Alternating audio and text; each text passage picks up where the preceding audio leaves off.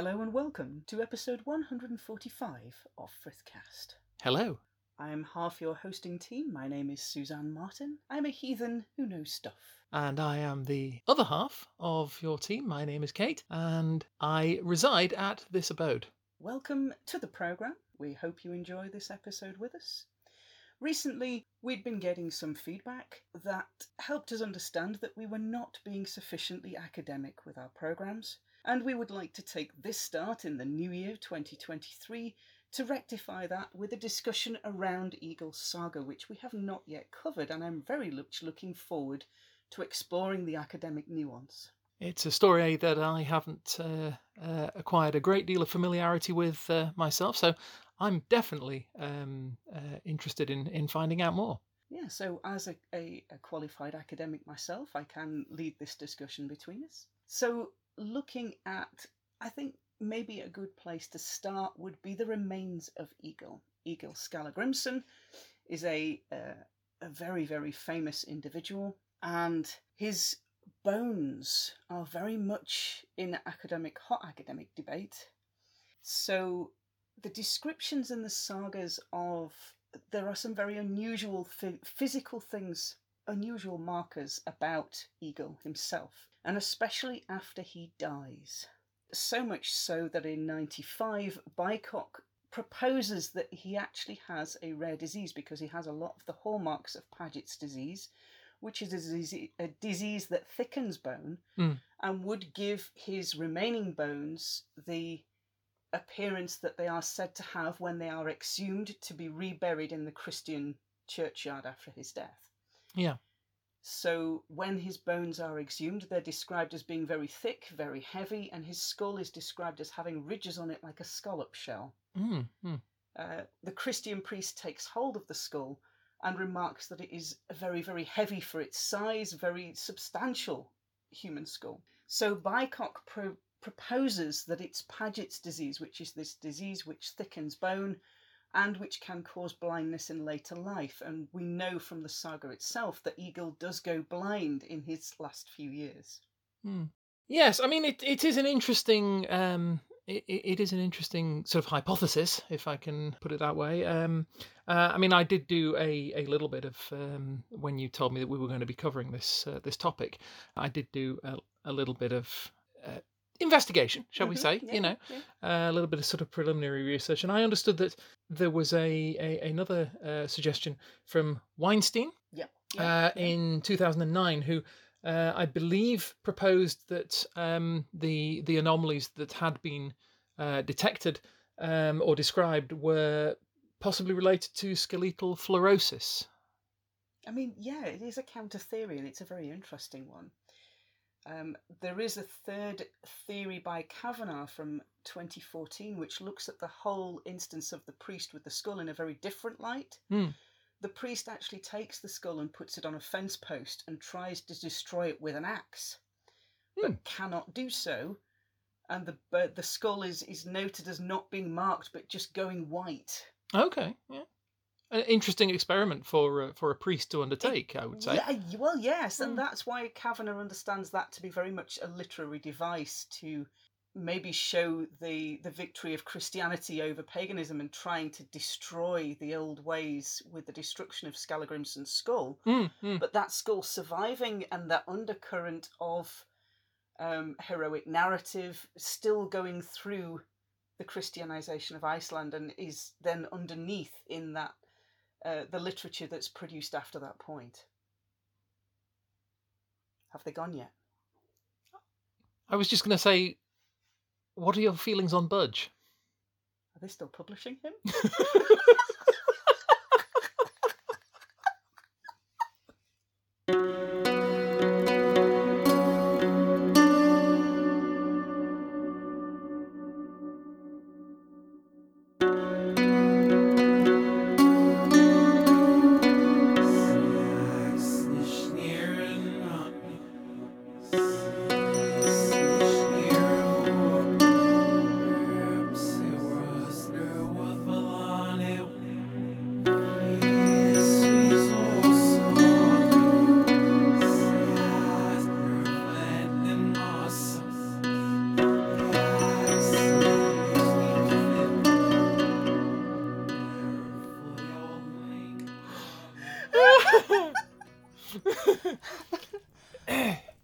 I'll have wandered off by now. I hope so. That was really hard. That was difficult. I couldn't keep a straight face, I'm sorry. You could. You actually kept a straight face far better than I did. I was all like, my God, I sound so educated. Oh, Not doing that again. Woo. There's nothing wrong with being educated. Don't get me wrong. I'm all for being educated. No, I know. That was how I used to have to discuss things. Woo, it's good to flex those muscles. But fear not, lovely listeners. You are back with Frithcast. This is episode 145. Hopefully you recognised our voices at the beginning. But just in case you didn't, I am Suzanne Martin. I'm a heathen with a head full of stuff. And I'm Kate, and I'm a non-heathen who just happens to live here. Yeah. So I hang around and get my opinions all over Frithcast. It's been a long time since I wrote my thesis, let me put it that way. I was having to think about all the ways, like, having to remember how academic voice works. I think the point is made. We're not an academic podcast. No. One of us has an academic background. Yeah, and keep it in a little jar on the bookcase. I'll give... Take it out for walks. I was going to say, I'll give you a clue, lovely listeners. It ain't me. Pants, that means it's me, right? There's only two of us here, and if it ain't you... Oh, pretty much.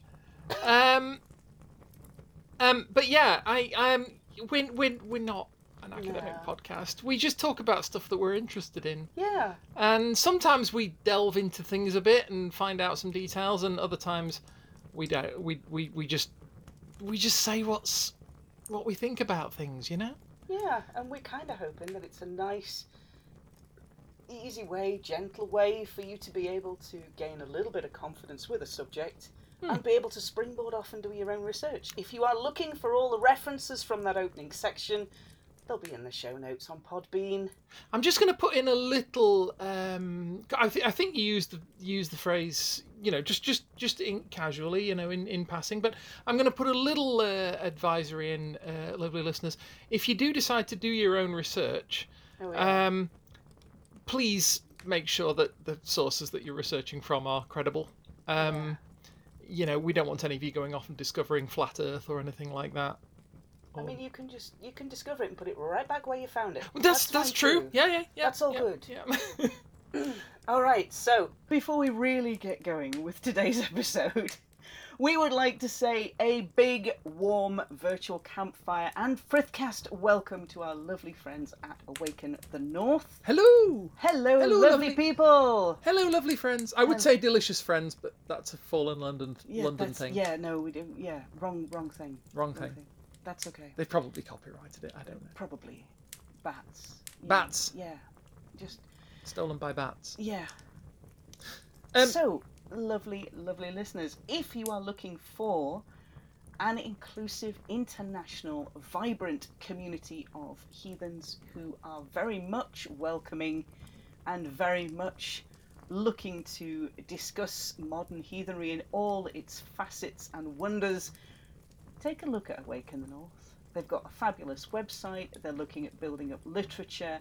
They also have a wonderfully active Discord server with very many different specialist rooms when you do become a member. So you can go along, have a look at their public channels, have a nosy around and see what you think. We think they're awesome. We rather do. Let's start the new year off. With some music. Didn't we do that already? Did we do the music already? I don't know. Where's the music going to go? I don't know. I was going to put it there. Okay, we'll put Let's it there. start the music off with some New Year. No, that's good. That's good. We can run with that. Music. New year. Yeah, I see what you did there. That's very good. Thanks. So, Egil's Saga. Egil's actual saga is actually going to be the actual topic. It is, but not in that not kind like that. of... No, not like that, because I can do that. It just takes me a wee bit of effort to remember how to do it. I love the fact that you wrote all the sources down. Of course and the I references did. and everything. Yeah. That's so I could read off this thing about Weinstein. It's the first time I've actually written the references down before we do the podcast. We usually write them down afterwards. Yeah. So yeah. Egil Skallagrimsson. Yes, son of Skallagrim. Literally the son of Skallagrim. His father is called Skallagrim. Yeah.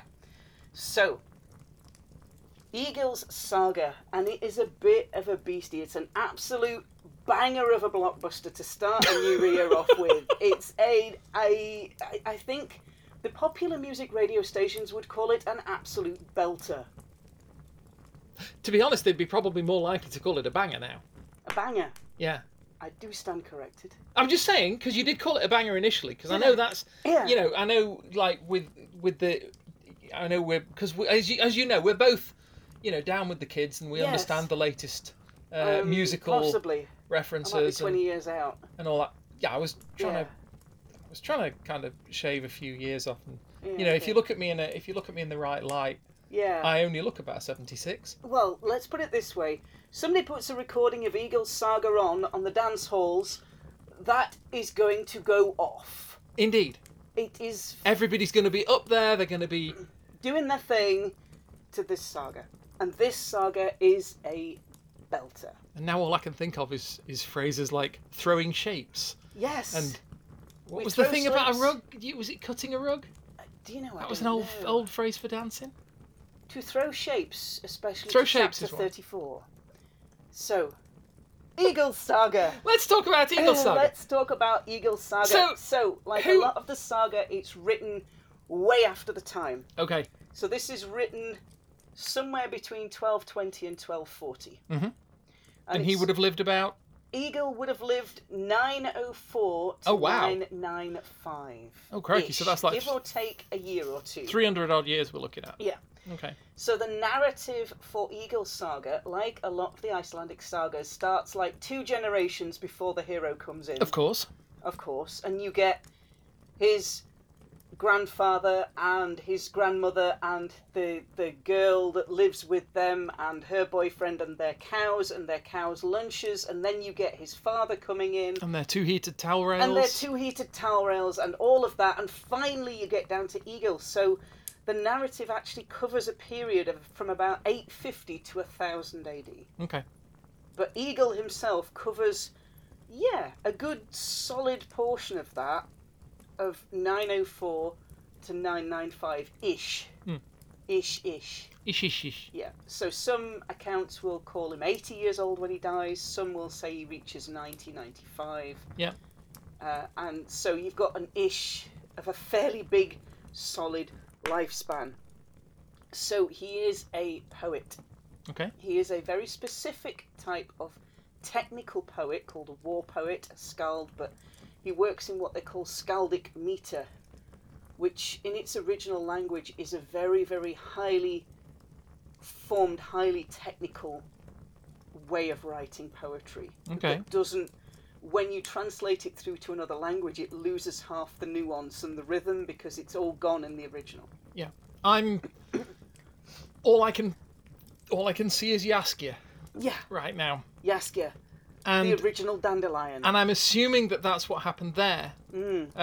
He wrote a highly technical ballad or song. Beautiful, balanced, rhyming meter. In his original language. Yeah, all there. Then it got translated into English for the TV show, and that's why it makes absolutely bog-all sense. Yes. Once it gets... I mean, it's a great song, don't get me wrong, but the lyrics are absolute nonsense. They are, and they're just delightfully beautiful. Absolutely, yeah. That could have very easily happened. The original author is Polish anyway, so it could have very easily happened that he's writing it in Polish, and then you end up with that. Yeah. So he's a war poet. He's very, very highly skilled in this very highly technical form of poetry called skaldic meter. Yeah. He's a rune sorcerer. He doesn't just know the runes, he can bend them to cause effect. Okay. He's a berserker. He gets very, very grumpy every once in a while.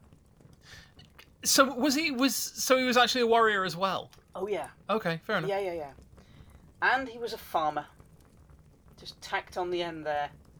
By the way, also farmer. I tell you what didn't he do? Oh no. Knit? I've no idea. You're going to tell me he was a skilled mariner? Well, yes, there is a point where he takes a warship out with his brother, so yeah, that would work. So he has one brother who features a lot in these stories and two sisters who basically don't. Okay. And he starts his very, very early life off aged 3 by composing his first poem. I started my life earlier than that. I know! He starts his saga life off Okay. age 3, which is his first, if you count the sagas as like notable points. Yeah. He starts his first notable point age 3. Okay. When his grandfather, Ingvar, is hosting a feast, and Egil's father tells him he can't go. Tells the 3-year-old Yeah. that the 3-year-old can't go to the feast. Yeah. Okay. Egil has a tantrum. Yeah, he's 3. I know. You tell a 3-year-old no, most people out there know what happens. Yeah. Yeah. Stamp your feet. Yeah. If we have not experienced having done this, we have seen it happen. Yeah. So, he tells the 3-year-old no. Egil then decides that he's going to take his little 3-year-old butt and travel to his grandfather's while the feast is going on and arrive at the door and create a praise poem to praise his grandfather for being a wealthy giver and a good fortune fosterer and somebody who he can stand there and praise and say that there's no 3-year-old in your hall that's a better poet than I am. Well, I mean, okay. Yeah. Taking these step by step. Yeah. First of all, please tell me that Grandad lived across the street. I don't think they did. Right. Because when you said he's going to travel to his granddad's, Yep. I get the impression we're probably talking like the Incredible Journey kind of travelling here. Yeah. Okay, fine, 3-year-old. All right, so 3-year-old manages not to get murdered or eaten on the way to Grandad's house, arrives at the door, composes a poem. Yeah.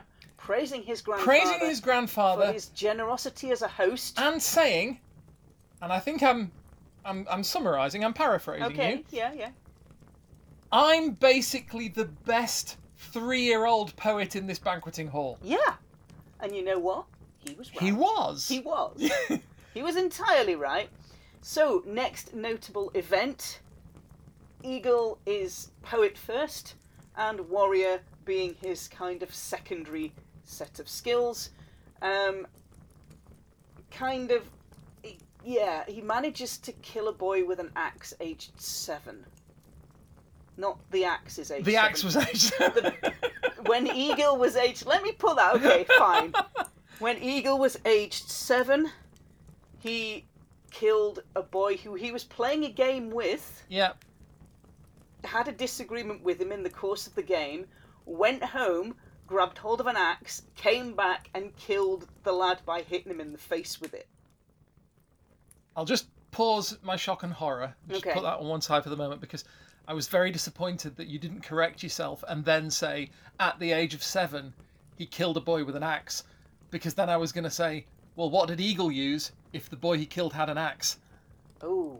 You see? Yeah. But you dodged that one. I dodged that one. We'll put it in there for posterity. Okay. So that conflict if I may, escalates and another 7 men are killed in the retribution. Oh, for God's sakes. When Egil gets home, his father is not pleased. Really? Yeah. Okay. He sends his son out to play age 7. Son causes a bloodbath. So, yon daddy dearest is not impressed. Yeah. However, Egil's mum says he now has the makings of an excellent warrior. So Mum's pleased? Mum is beside her apron strings pleased. Okay. Dad, who is a warrior, Dad's like, oh, for Pete's is sake. not impressed. And it kind of reminds me of the scene at the beginning of the film where Ron Weasley steals the magic car to go and get Harry out from the privets. Privet drive. And they get back and Molly Weasley says, "Where have you been?" And they sit down and Arthur Weasley comes home And Molly says, the boys took your car out last night. And he's like, oh, how did it drive? And she's looking at him going, no, that was very bad, boys. Don't do it. That's kind of what this reminds me of, only the other way around. That wasn't the direction I was going with this. No, that's okay. We can go there. So Egil, aged 7, kills another boy with an axe. Yeah. Later on, a lot later on in his saga, Egil is severely insulted and kills Bard of Atli, who is a retainer to King Eric Bloodaxe and Queen Gunilda. Okay. They're not best pleased that this bloke has killed their man. Yeah. So they basically spend quite a lot of their time trying to get revenge on him. Okay. The Queen Gunilda incites her 2 brothers to go after Egil, to kill him in revenge for the bondsman being killed. Yeah, yeah. Egil kills both of the Queen's brothers. Oh, good gods. This does not end well. So, Egil and his brother ready a warship and sail what they call down the Eastern Road. And they are very, very successful at sailing down the Eastern Road. They have a lot of battles, they win a lot of shine. They even negotiate a trade deal for 6 months' peace so they can trade with the nearby town. And then they carry on going. The same summer that they do that, King Harold Fairhair dies. Okay. So this creates a bit of a power imbalance. And King Eric Bloodaxe, who's already king of one country, wants Fairhair's crown. Mm-hmm. So he murders his own 2 brothers to make sure that he's the only contender for that crown. Oh, wait, what? Okay. Yeah. Oh, the past is a different country. The past is a very different country. As are different countries. Egil then slays the son of King Eric Bloodaxe and Queen Gunilda. Okay. And raises a Nithstang against them and their lands. Not messing around, is he? You do not go full Nithstang. Yeah, but he did. He went there. He went there. So right at the beginning I said he was a runic sorcerer. This is one of the times when he uses runes, and he gets a pole, puts a horse's head on it, carves it with runes, enchants it with spells, and basically curses their lands. Okay. So Queen Gunilda in revenge curses Egil. Mm-hmm. The king and queen, King Eric Bloodaxe and Queen Gunilda, end up fleeing their country and going to Northumberland. So, province in the north of Britain. Yeah. North-west of Britain. North. Yeah. East. Northeast? Northeast, I think. Mm-hmm. It's down the east coast, isn't it? I thought it was down the west coast. North. Right. Top. No. Okay. Fine. It's up there somewhere. North of England, anyway. And north of England. So, King Eric Bloodaxe and Queen Gunilda end up going to Northumberland, mm-hmm. and they end up ruling that province. Okay. They set themselves up in opposition to King Ethelstan, who's ruling in the south of England at the time. Egil manages to get himself shipwrecked and washes ashore in Northumberland. Of course! Of course! Of course! Of course. So, word of his shipwreck has already gone to the royal court, so the only choice he thinks he's got is seeking out a friend who can plead his case for him and ending up presenting himself at the royal court so he doesn't get, hunted down and killed straight away. Yeah. So they go to the royal court, and the friend convinces... Egil basically gives a praise poem to the king, and his friend convinces the king not to kill Egil until the following morning. Okay. I mean, by this point, Egil's killed the king and queen's bondsman. Yeah. He's killed both of the queen's brothers. Yeah. And he's killed the prince, the king and queen's son. So they're not best pleased with him. I was going to say, I imagine they're not that keen to listen to his arguments and appeals and protestations. Yeah, they're not. And he's in a bit of deep stuff about now. So the friend basically takes Egil and locks him away overnight and says to him, mate, you are going to have to compose the best poem of your entire life, a draupa, a praise poem to the king. You are basically going to have to tell him exactly how shiny his shoes are and kiss the royal butt if you want to live. Yeah? Write with me if you want to live. So, overnight, Egil composes what we now know as the Head Ransom, the poem that he composes in praise of King Eric Bloodaxe. Okay. And he's presented to the king and queen the following morning. He hasn't slept a wink since, and he composes this massive, long, beautiful, this skaldic verse praise poem. Yep. Absolute perfect meter, brilliant words, and when he finishes the praise poem and does the mic drop ending, the king is like, yeah, that was all right. Not bad. Not bad. Will not kill you in return for your poem being so darn good. Scribes, you better have got all of those praise points because I want all of them. Do we please tell me that history has preserved the Head this Ransom? Magnificent. It has. Has it? We've got the whole thing. Fantastic. I'm not proposing that we should read it out now, obviously. Verse 1. No. So, Egil fights at the Battle of Brunanburg, and his brother dies in that battle, and he's given 2 chests of silver in compensation by King Ethelstan, who is the south of England the guy. Country. The south of England guy gives Egil 2 chests of silver in compensation for his brother dying in that battle. Where did you say the battle was? Brunanburg? Brunanburg? Brunanburg. Doesn't sound like it's in England. Brandenburg. I think it's in Northumbria somewhere, or it was. They don't know exactly where. All right, okay. A bit like Camelot. Bit like, yeah. It was in England somewhere, but nobody really knows where, and everybody wants it to be like in their area. Of course. So it's like, if you're Cornish, it's like it was in Cornwall. Yeah. And if you're like living on the south coast, it's like it was in, Yeah. Somewhere here.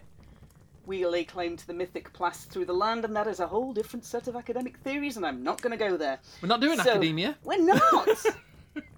So, after the fight of the battle, a little while later, he returns home to Iceland. Mm-hmm. Finally.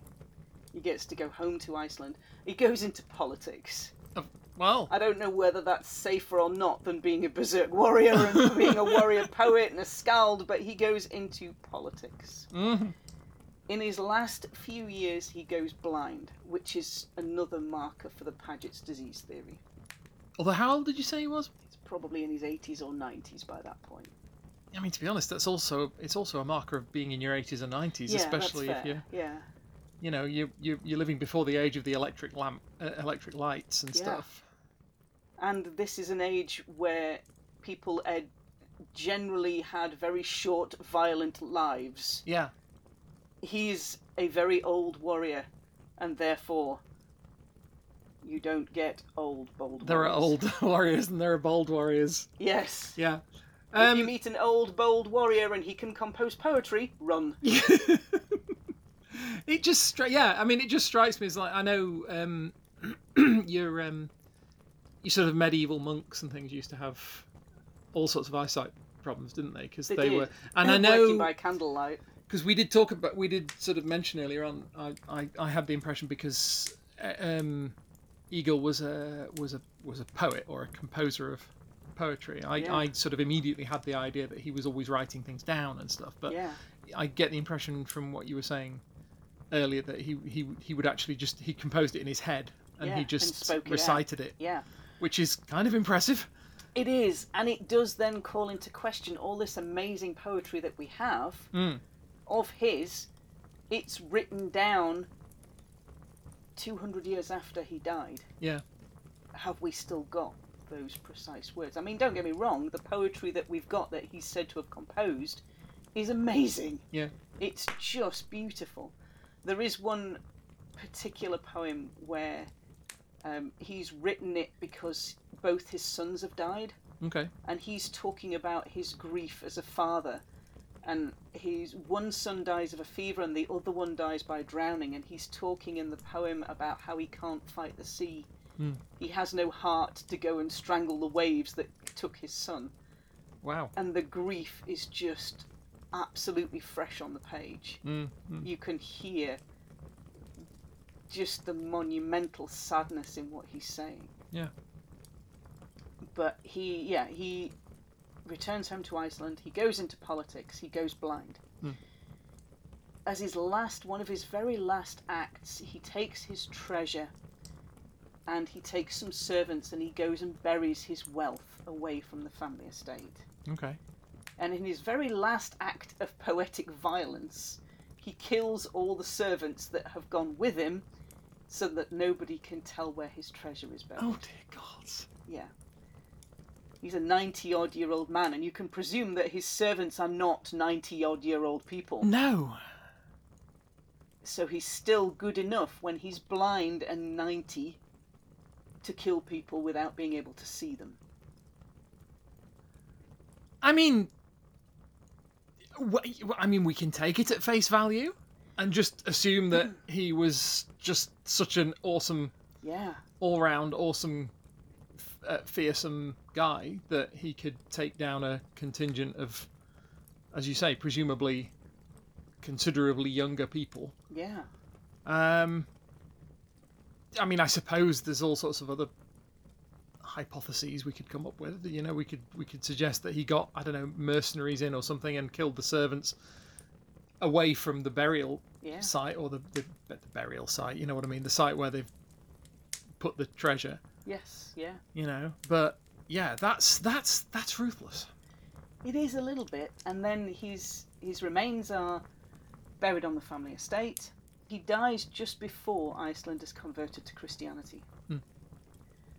And his remains are interred on the family estate. Okay. And after that point, there is a Christian church built on the estate, and you get that story that we told right back at the very beginning about the priest, the bones being exhumed so that they could be reburied in the churchyard, and the priest taking hold of the skull, which now has ridges on it like a scallop shell. It's very, very heavy, very thick boned. Yeah. And the priest putting it on a fence post and trying to destroy it, hitting it with an axe, and the axe doing no damage to it whatsoever. And failing to do so. Yeah. So the bones are reinterred in a Christian cemetery, and there is that paper by Kavanagh which looks at that whole little scene as not a literal scene, but much more Christianity outwardly taking over the country, but there still being this undercurrent of identity and continuation that follows through. Okay. So that is the whole of Egil's saga, and it's a bit of a beast. That's quite a life. It is. And it's a heck of a life. You know, Forrest Gump has nothing on this guy. It's difficult listening to that to think.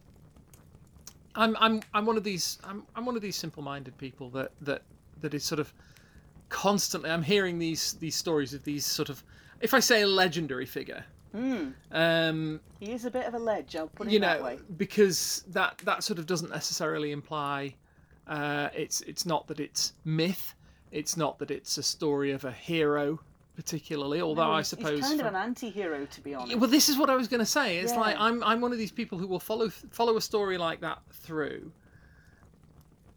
Sort of gradually, I'll be kind of totting up points. Yeah. You know, in each column. Okay, he's done this thing, which is a really good thing, and then he's done this thing, which is an atrocious thing, and it's like, and with this guy, it's like, you know, with the hero of a story, you can usually at least go, yeah, okay, you had, you know, you had good reasons for doing that, or you had, but it's like, it just seems like this guy is just brutal violence with a dusting of poetry. He is, and he kind of reminds me of the absolute ledge that is Spike out of Buffy.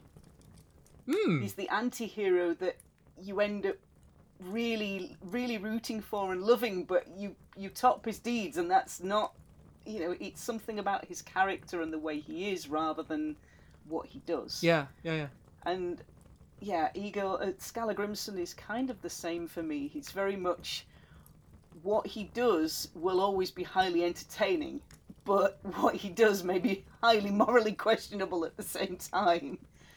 Yeah, you know, that's definitely the sort of impression I get. He's, and I suppose with all these stories, there's always the context that we've lost, yes. because I mean we're inevitably going to lose this. I mean, it's the same with any ancient story or old story. There will always be certain symbols, certain themes and whatever that we probably don't kind of stand out for us like they might have done for people at the time. So I suppose with any of these stories, it has to be, you have to sort of look at it from the point of view of, well, yeah, he might have been a real person. He might have actually done some of these things. Some of it might have been, added on as frills later because, this kind of thing. But so it's always difficult to make a judgment, especially a moral judgment on somebody, with that at this remove. Yeah, and there is a paper, which one is it now? There is a paper looking at him as the Viking ideal. Not only is he a very, very skilled warrior who is prone to violence at the smallest sneeze, but he's also one that is very, very skilled in other areas. So he is a runic sorcerer. There's a point where other characters try and poison him, and they give him a cup at a banquet which has poison in it and mead or wine, something like that. Okay. And he draws a rune on the cup and puts an enchantment into it, and the cup breaks. Oh, wow. Okay. Because it's figured out there's poison in it, and the rune has broken the cup. The rune and his enchantment. Blimey. And there is another one where he comes across a landowner who has been thwarted in love and wants to make a young girl love him. Mm-hmm. And the young girl is now sick, and when Egil goes to her bedside, he finds a set of runes which should be love runes but have been written wrong. Okay. And they're actually causing her sickness. So he scrapes the runes off the whalebone, writes a new set on, puts that back under her pillow. She completely recovers health. And falls in love with the... And does not. Does not? I don't think, because... and he basically says then to the landowner, if you don't know what you're doing with runes, don't do it. Don't do stuff with runes. Don't do stuff with runes. It will not end well. Well, that's good, because I was fully expecting there you would say, oh, he wrote the runes down properly. She recovered and fell madly in love with the landowner. No, he was writing once to bring her back to health. Which is good, because he brought her back to health and did not remove her agency. No. So that's quite nice. No. We don't do love spells. No, we do not. Do not do love spells. Ethics of those. Good gods. That'll be a whole series of episodes. Mm-hmm. There are, what you were saying there about it being poetic license and about there being exaggeration and thrills and frills put onto it. Snorri Sturluson, his accounts also talk about King Eric Bloodaxe and some of the other big figures that arrive in Egil's story. Okay. But there are some of the episodes that Egil talks about with great flamboyance that Snorri doesn't mention. All right. So is that Snorri is trying to downplay a pagan hero because he's very much writing as a Christian? Yep. Is he just simply recording what he understands the tale to be, and half the frills have disappeared by the time he gets to write, because that's after Egil's saga is written down? Yeah. Are the frills only there because the pagans put them in to try to upplay a pagan hero? They were like, point on the upside. Ka-ching! Yeah. So, not necessarily saying, to try to get one over on the Christians because the Christians hadn't arrived by then. No. But, Are they... And you've got things... I mean, you have a lot of devices in saga telling, things like psychosomatic landscape. Yeah. So... In longer terms, that means that when you are telling a story, you're not telling it realistically to the landscape you're doing. You're making the landscape stretch and compact to fit your dramatic narrative. So where there needs to be a chase scene, you're making the road long and winding, and where there needs to be a point where your hero can hide in a gully away from his attackers, there is a little gully.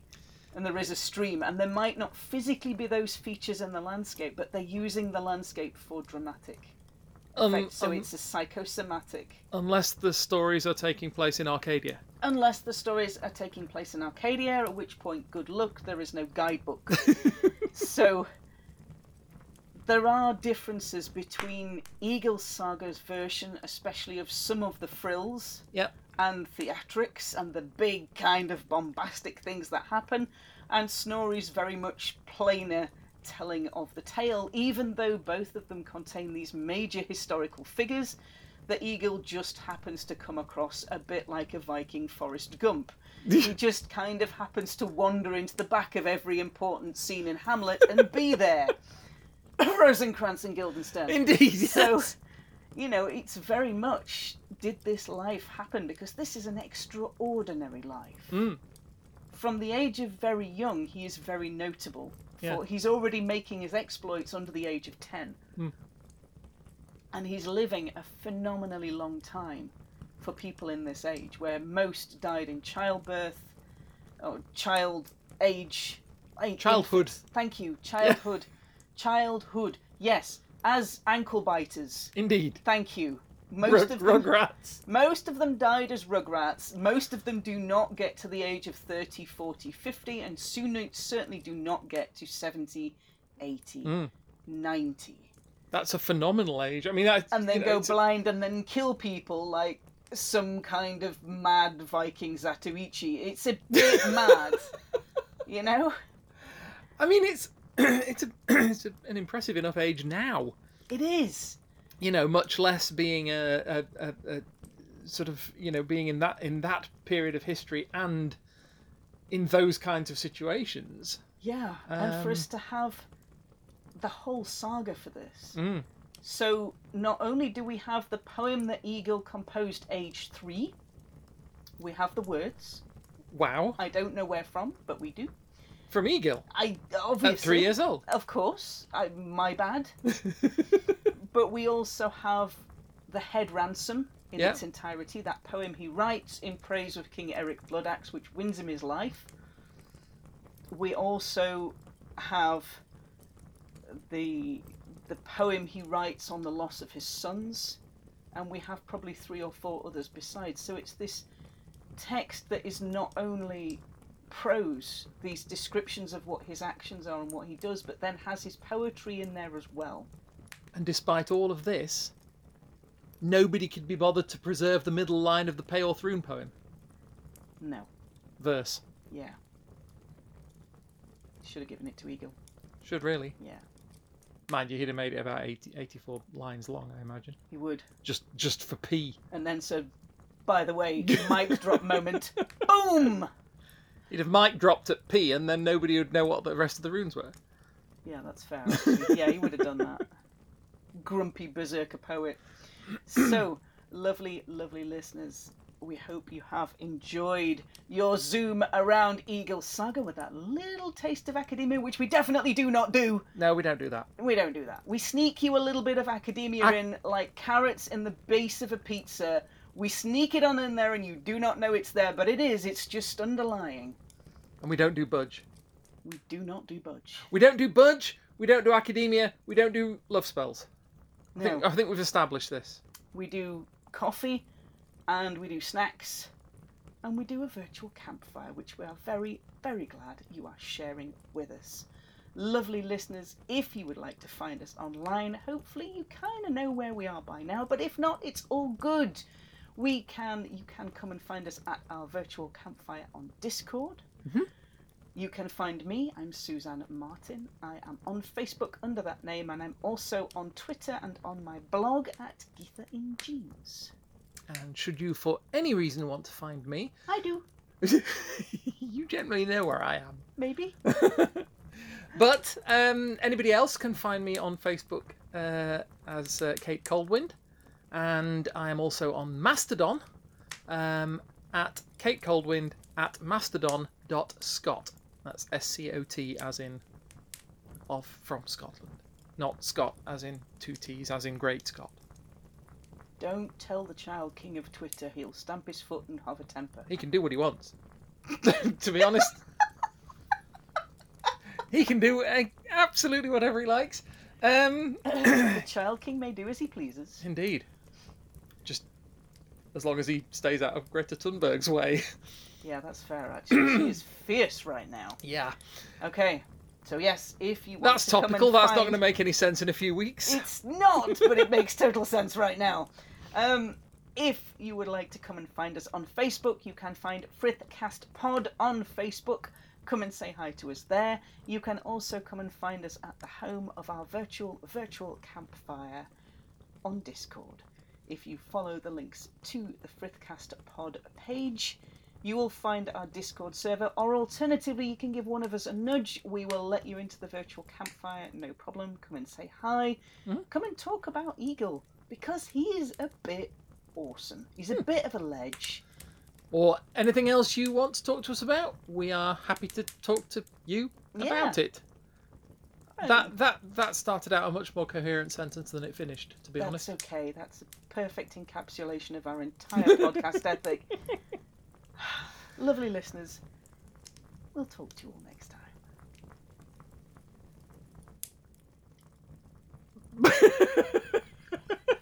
That's the point where you say bye! Oh, yeah. I was going to say something along the lines of come and join us again for episode 146. Oh, okay. Yeah, of Frithcast. Of Frithcast.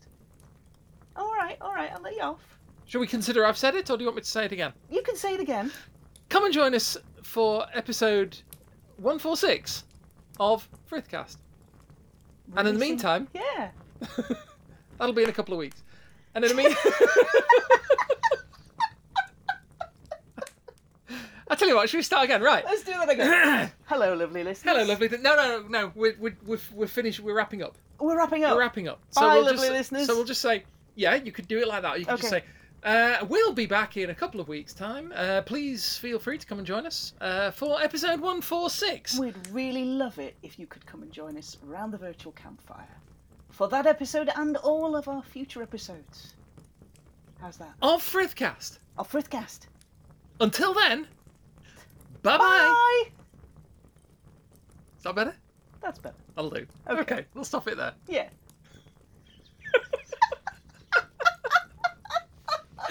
Sooner or later, we are going to have to learn how to do this. No, we're not.